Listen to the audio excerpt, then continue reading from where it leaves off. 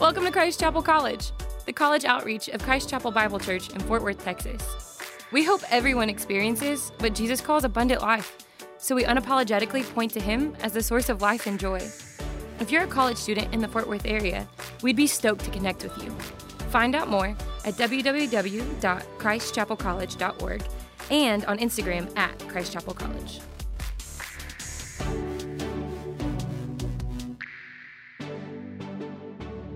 Buried in the Old Testament, there's this book called Jonah. And what I love about the book of Jonah is that we read this story about this guy who is a prophet. He is the mouthpiece of God during a very specific time in the history of Israel. And what I love about Jonah is this dude is all over the place. This dude is just crazy inconsistent with the way that he lives life. And I think that oftentimes in the church, we look at Jonah as kind of this picture of what not to do, or we'll kind of point fingers at him thinking, man, this guy's faith is like all over the place. Like, who is this guy? But when I read the story of Jonah, I feel comfort because I know that I'm not alone. I know that if this is the mouthpiece of God, if this is the guy that is a prophet of God, yet his spiritual life is all over the place, he's crazy inconsistent, that's not a license for me to be inconsistent, but it at least brings me comfort knowing that maybe our spiritual trajectory kind of has some peaks and some valleys and some ups and downs. And I tell you that because we are going to be essentially for the rest of the semester in the book of Jonah.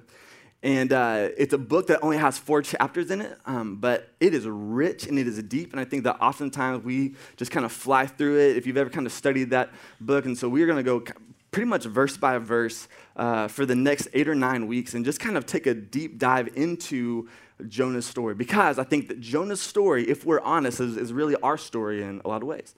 A lot of the things that we experience in our faith, Jonah experienced as well. And so what I want to do is I want to use the book of Jonah to kind of be a mirror and to really just kind of stop and say, all right, where does my life have the inconsistencies that maybe Jonah's life did? But more importantly, how can we grow and change and become people that are much more consistent in the way that we follow Christ? And so my hope and my prayer is that this is actually a really shaping book for us, that this book kind of forms us in some really unique ways to be more consistent, but also just to grow to look more like Christ. Because I think, if I'm honest, and this is just a confession, Mitch and I were talking about this the other day, I think that oftentimes we kind of approach church as a place to be entertained and not to be formed. Meaning that oftentimes, even as a communicator, I can think, man, I'm going to use the Word of God to entertain you. I'm going to try to make you laugh or make you feel certain things so you'll come back next week. And the reality is that is a swing and a miss on my part, because if I'm not taking the Word of God and saying, hey, this is the thing that should shape us and form us, then we're doing something wrong. Right? And so my hope is that this is a chance for us to just kind of stop, slow down, and go verse by verse and think, all right, how is the Word of God shaping us and forming us? And my hope is that in 8 or 9 weeks, we look back and think, man, this was a really shaping thing for us as followers of Christ. And so that's kind of where we're going over the next few weeks. And today specifically, we are going to kind of drill in and talk about how our kind of understanding, or more importantly, our misunderstandings of who God is and His character actually shape the way that we behave and shape the way that we navigate life. And I'll show you what I mean. Zach did an awesome job just reading, but let me read this for us one more time. This is Jonah chapter 1, starting in verse 1. It says, now the word of the Lord came to Jonah, the son of Amittai, saying, arise, go to Nineveh, that great city, and call out against it, for their evil has come up before me. But Jonah rose to flee to Tarshish from the presence of the Lord. And he went down to Joppa and found a ship going to Tarshish. So he paid the fare and went on board to go with them to Tarshish, away from the presence of the Lord. All right, so there is honestly so much in these 3 verses. And so I want to point out a couple of really important observations that kind of set the tone really for the rest of this entire book. First thing to kind of point out that if you were to read this in kind of an early Jewish context, would kind of blow your mind and kind of shock you a little bit, is that Jonah is a prophet of God, yet God sends him to a Gentile nation to preach repentance, right? Old Testament prophets were usually in charge of kind of insider critique. They would go to the people of God and say, hey, guys, we as the children of God have wandered so far from who he is, what he has called us to do, and we need to turn and repent, need to turn and come back to who God is and follow him with obedience. And the reality is that no one really went to Gentile nations. Right? This is a kind of a weird kind of one-off that they would send him out to people that weren't part of the family of God to preach repentance. But more importantly, what is incredibly more shocking is who God sends Jonah to. He sends him to Nineveh, which is the capital city of the Assyrian Empire. I've been reading stories this week about how the Assyrian Empire worked and how they ruled and how they reigned. And I got nauseous because the Assyrians were bad dudes. If you were to read the Assyrian history, what you find is that the way that they kind of worked and operated is that they ruled with fear. And when they would conquer their enemies, they would essentially create a theater out of torture and mutilation. And those that they didn't kill or torture, they would take as slaves and ask the slaves to do deplorable things. And everybody in the known world at the time, they didn't just fear the Assyrians, they were grossed out by them. It was a deplorable evil. They were doing things to all the nations around them that we can barely even fathom. And so Jonah gets sent not just to preach repentance to another nation, he gets sent to preach repentance to the Assyrians, the enemies of Israel, who are known not just to be brutal, but to be evil and sadistic. I mean, it is so dark what these guys did. And I tell you that because I don't want us to miss the gravity of what God is calling Jonah to do. Because these aren't just any foreign power. These are the Assyrians. And so what Jonah does when he hears the voice of God, when he hears God say, hey, I want you to go, not just preach repentance, but go preach repentance to the Assyrians. Jonah does something specific. He turns and he runs the opposite way. He turns and he runs the opposite way. It says that he gets on a boat and he goes to Tarshish. Tarshish probably means nothing to us, but I'll show you where Tarshish is. I have a little map here. So Israel is right here. Assyria is over here. So Nineveh is about 500 miles northeast of Israel. Tarshish is directly west. And what we know about Tarshish is that Tarshish, to the people of Israel, was the furthest point that they knew about. So it's essentially the opposite side of the world. He thought, what is the furthest place that I could possibly go in relation to Assyria? Tarshish, that's it. So he hops on a boat and he just runs the complete opposite way. Studies say that Israel wasn't really sure how far Tarshish was or kind of what it was like. All they knew is it was the opposite side of the known world. And so all Jonah knows is I'm getting the complete opposite direction. That's where I'm going. But what's interesting is that Jonah doesn't just flee Nineveh. He doesn't just run from the Assyrians. The text tells us specifically that he runs from the presence of God. Twice in these 3 verses, it says that he rose to flee to Tarshish away from the presence of the Lord. Now, here's why that is also shocking. When you read the scriptures, what we find is that the presence of the Lord is the place where every single person wanted to be. Everybody wanted to be in the presence of the Lord because in the presence of God is where joy and peace and life are found, right? Let me give you a couple examples. In Psalm 16:11, it says this. It says, you make known to me the path of life, and in your presence there is fullness of joy, and at your right hand are pleasures forevermore. The psalmist said, man, I long to be in your presence because in your presence, that's where joy and life and pleasure are found.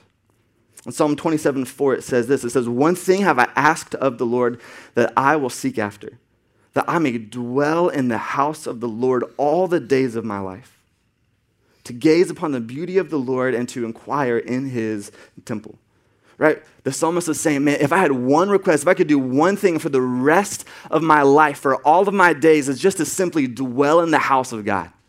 It's to be in the presence of God, to be near God. Man, that's what, like for the rest of my days, I just want to be near and be close to God. That's my only desire.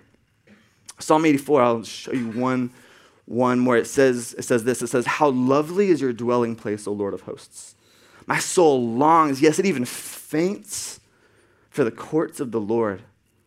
My heart and my flesh, they sing for joy for the living God. Skip down to verse 10, it says, for a day in your courts is better than 1,000 elsewhere. And I love this last line. It says, I would rather be a doorkeeper in the house of my God than dwell in the tents of wickedness. Like, the psalmist is saying, I want to just hold the door in your house.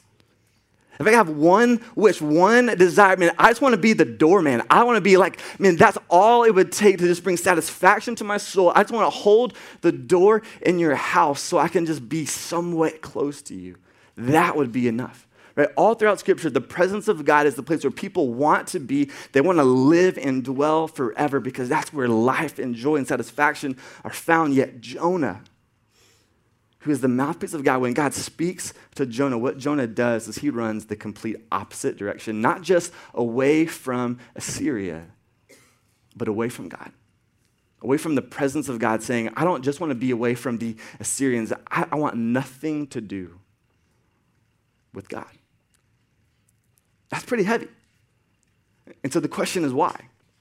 What would possess Jonah, this prophet, to run from God in such a prolific way? Well, I think we can make a couple guesses. I think one, there's a practical standpoint, right? The reality is it's a pretty dangerous thing for him to go to Assyria, right? Like, imagine if someone asked you to walk into an ISIS camp and start preaching the gospel, right? We can probably all agree that might not play out well for anybody, right? And so there is the kind of practical idea that, I don't know if this is safe.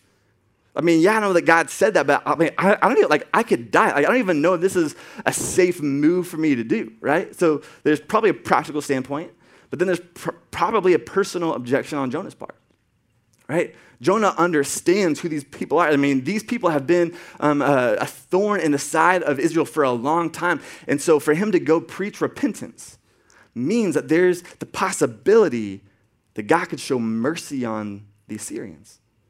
That God could show mercy on these people that are wicked and deplorable and evil. And there's a good chance that Jonah has this kind of personal, sorry about that, Siri. There's this, I talk to Siri as if she's a real person, which is dumb. But there's this thought process that maybe God would show them mercy.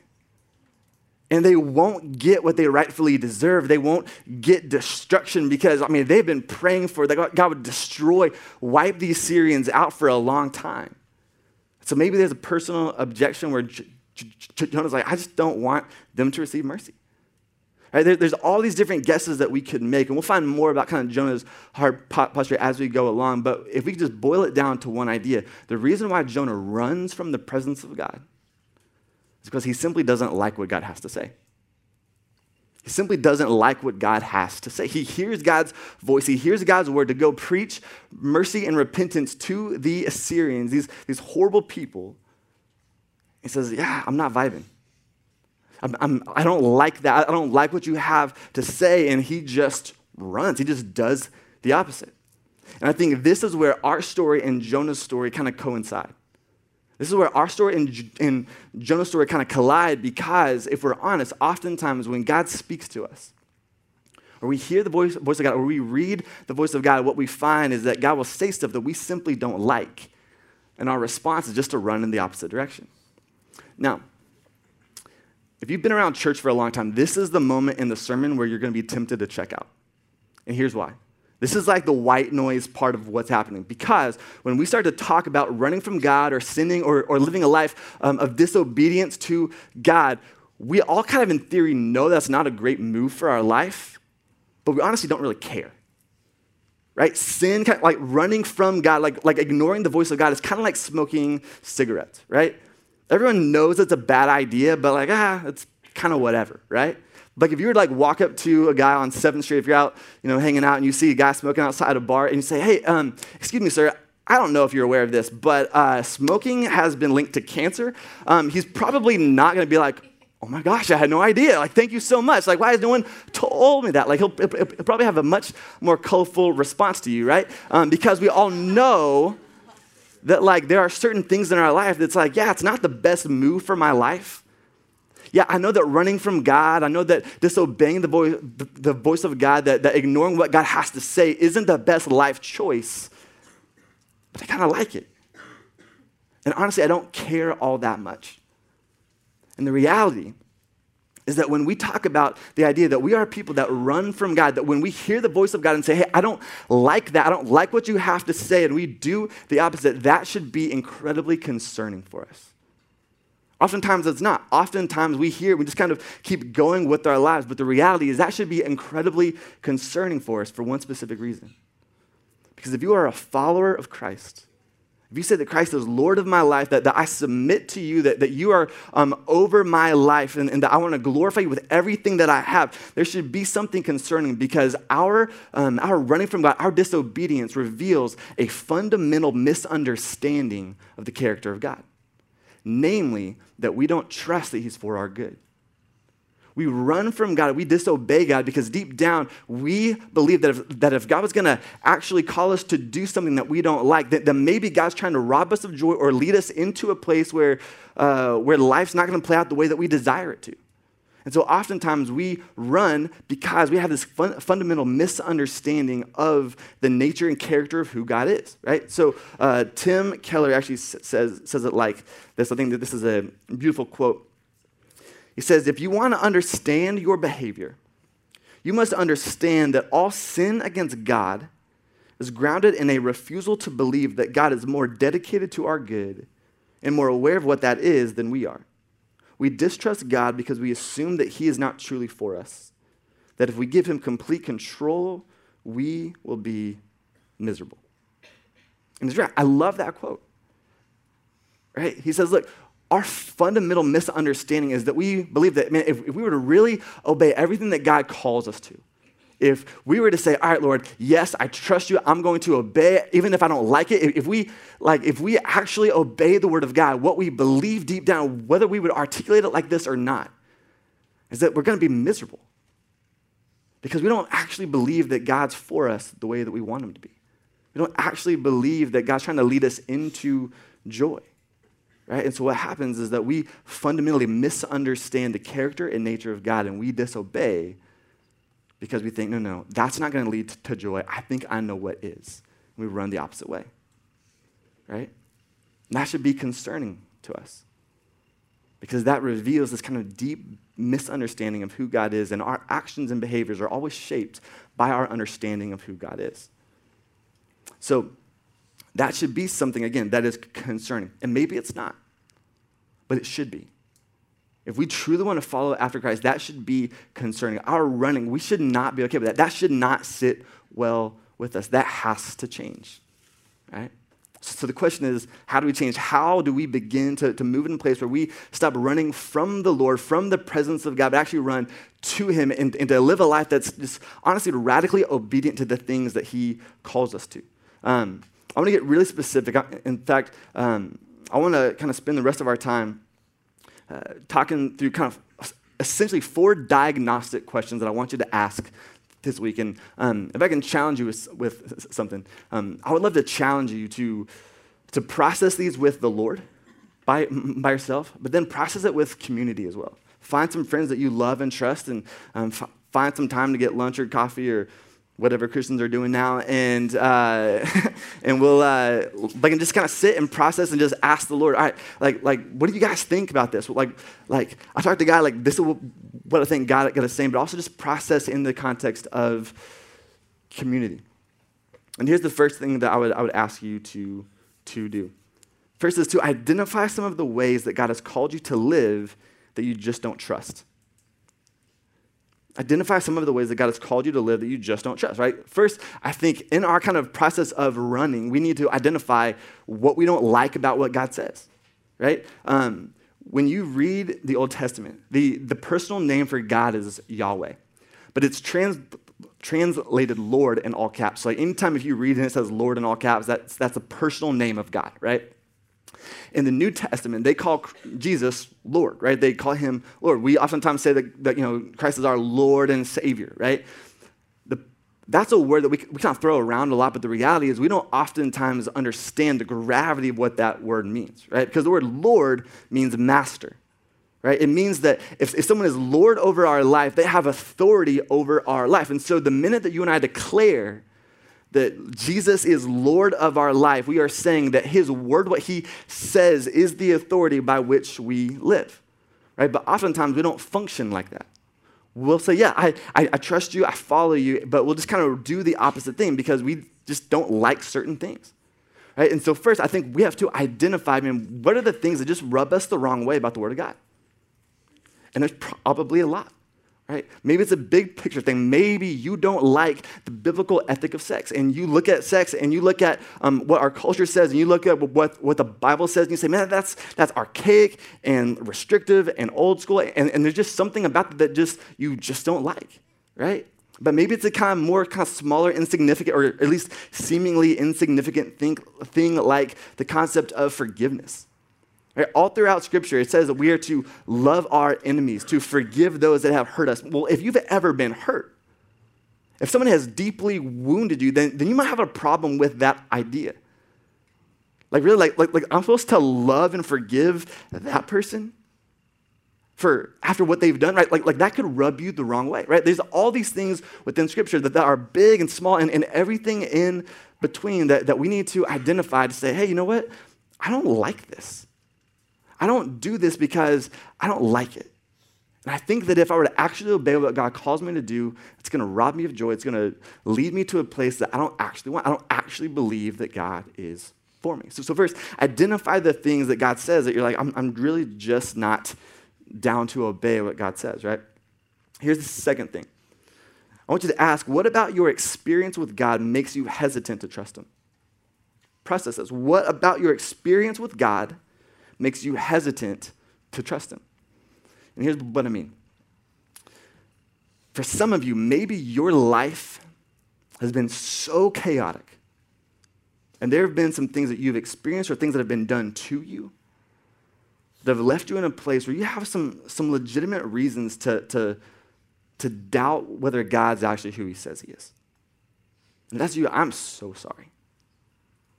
Like, it's not lost on me that maybe you have experienced some crazy traumatic things in your life, and there's a legitimate kind of distrust to say, man, I know what God says in his word, but based on what I've experienced in life, I'm not sure if he's exactly who he says he is. I don't know if I can actually trust him the way that he calls me to, right?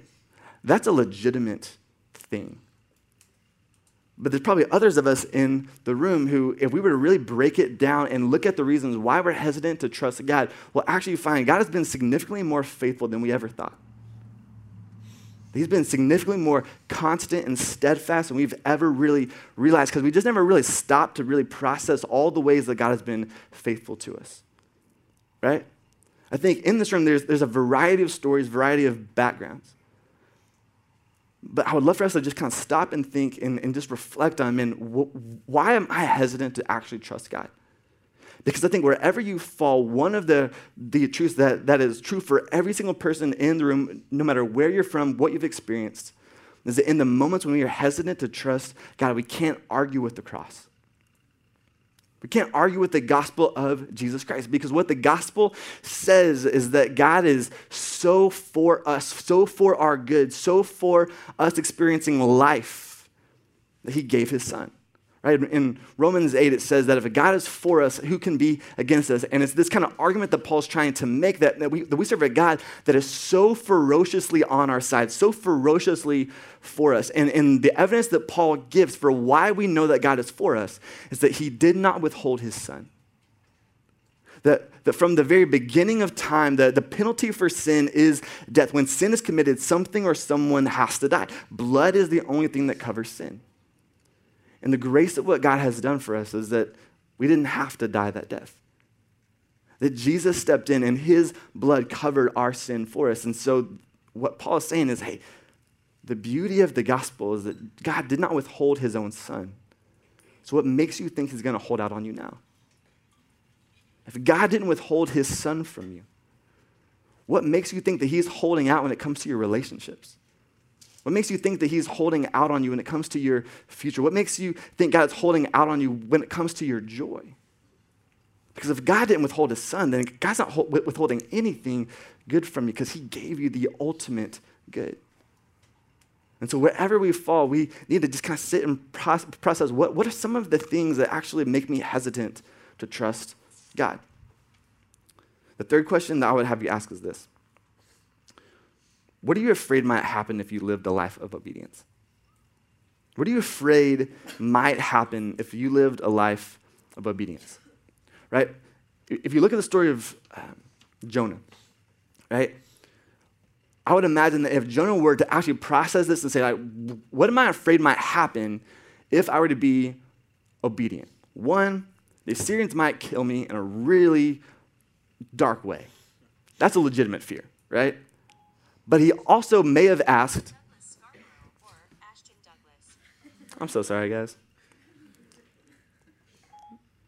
We'll figure that out later. The other question that they might have been asking is, well, yes, I feared death, but also he may have feared that they would have received mercy, that the Assyrians might not have received what they had coming to them, right? And when you look at those fears, one is a legitimate fear and one is a selfish fear.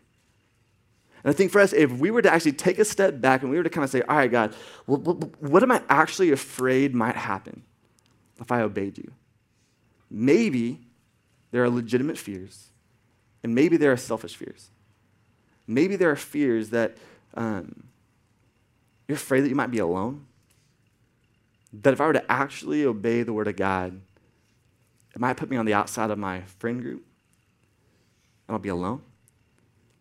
Maybe you're afraid that it will cost you your college experience or you'll miss out on some part of the college experience.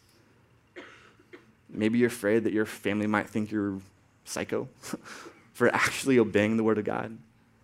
Maybe you might think that it might jeopardize your future, at least your plan for what the future looks like. It might cost you a relationship. There's some legitimate fears. I would ask you to just kind of stop and process, man, what actually keeps me from obeying God? What actually keeps me, what am I afraid of? What do I think might happen? And just process through what is a legit fear and what's a selfish fear and what just reveals I don't actually trust that God has me. Because the reality is that in all of our fears, we find, man, God still has me. If God is exactly who he says he is, then I can trust him.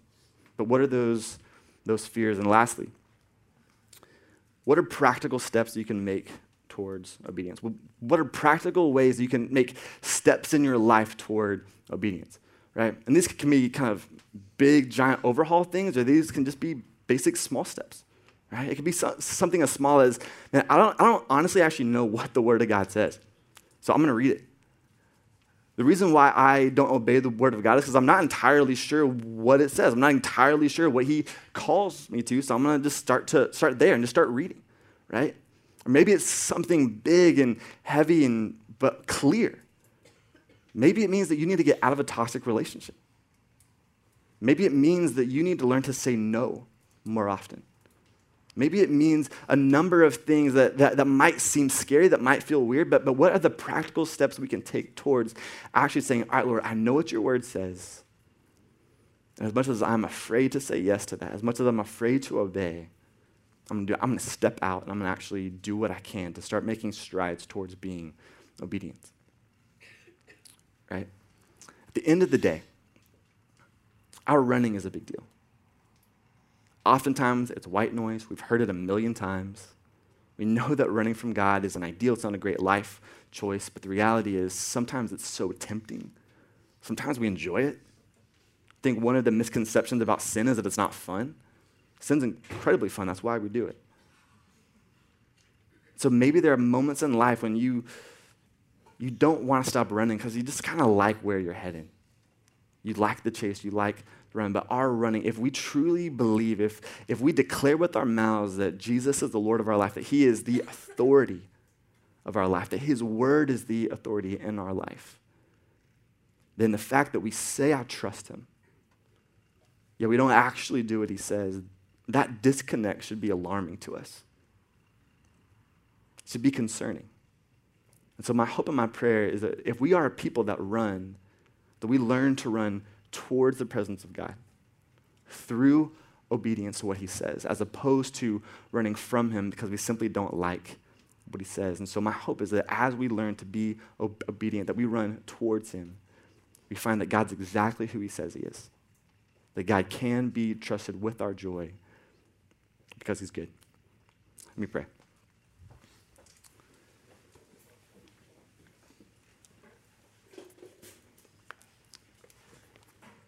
Father, you are constant. You are steadfast. Father, I know that at least for me, there are so many times in life when I know what you say. I know what you want from me. I know that there are certain things that are going to lead to my joy, even though it might be painful in the moment. But I just don't want to do it. I'm content with my sin. It kind of feels like home, if I'm honest. So, Father, at least in my own heart, God, will you continue to bring more conviction about what it looks like to be obedient to you, to stop running, to understand that in your presence is fullness of life and joy, and that's the place where I want to be. Father, for my brothers and sisters in the room today who might feel like it's time to run back to you, God, will you remind them of your grace?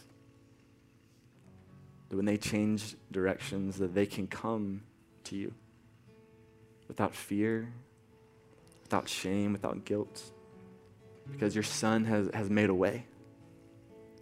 That through your Son we can approach you with boldness and with confidence. May we run to your presence, knowing that it is available through Christ, that you welcome us home with open arms. God, will you bring to our minds what it looks like to be obedient to you, even if it might cost us. May we stand in awe of a God that is worthy of our trust, worthy of our life. Will you do a phenomenal work in our hearts, God? We love you. In your son's name we pray. Amen.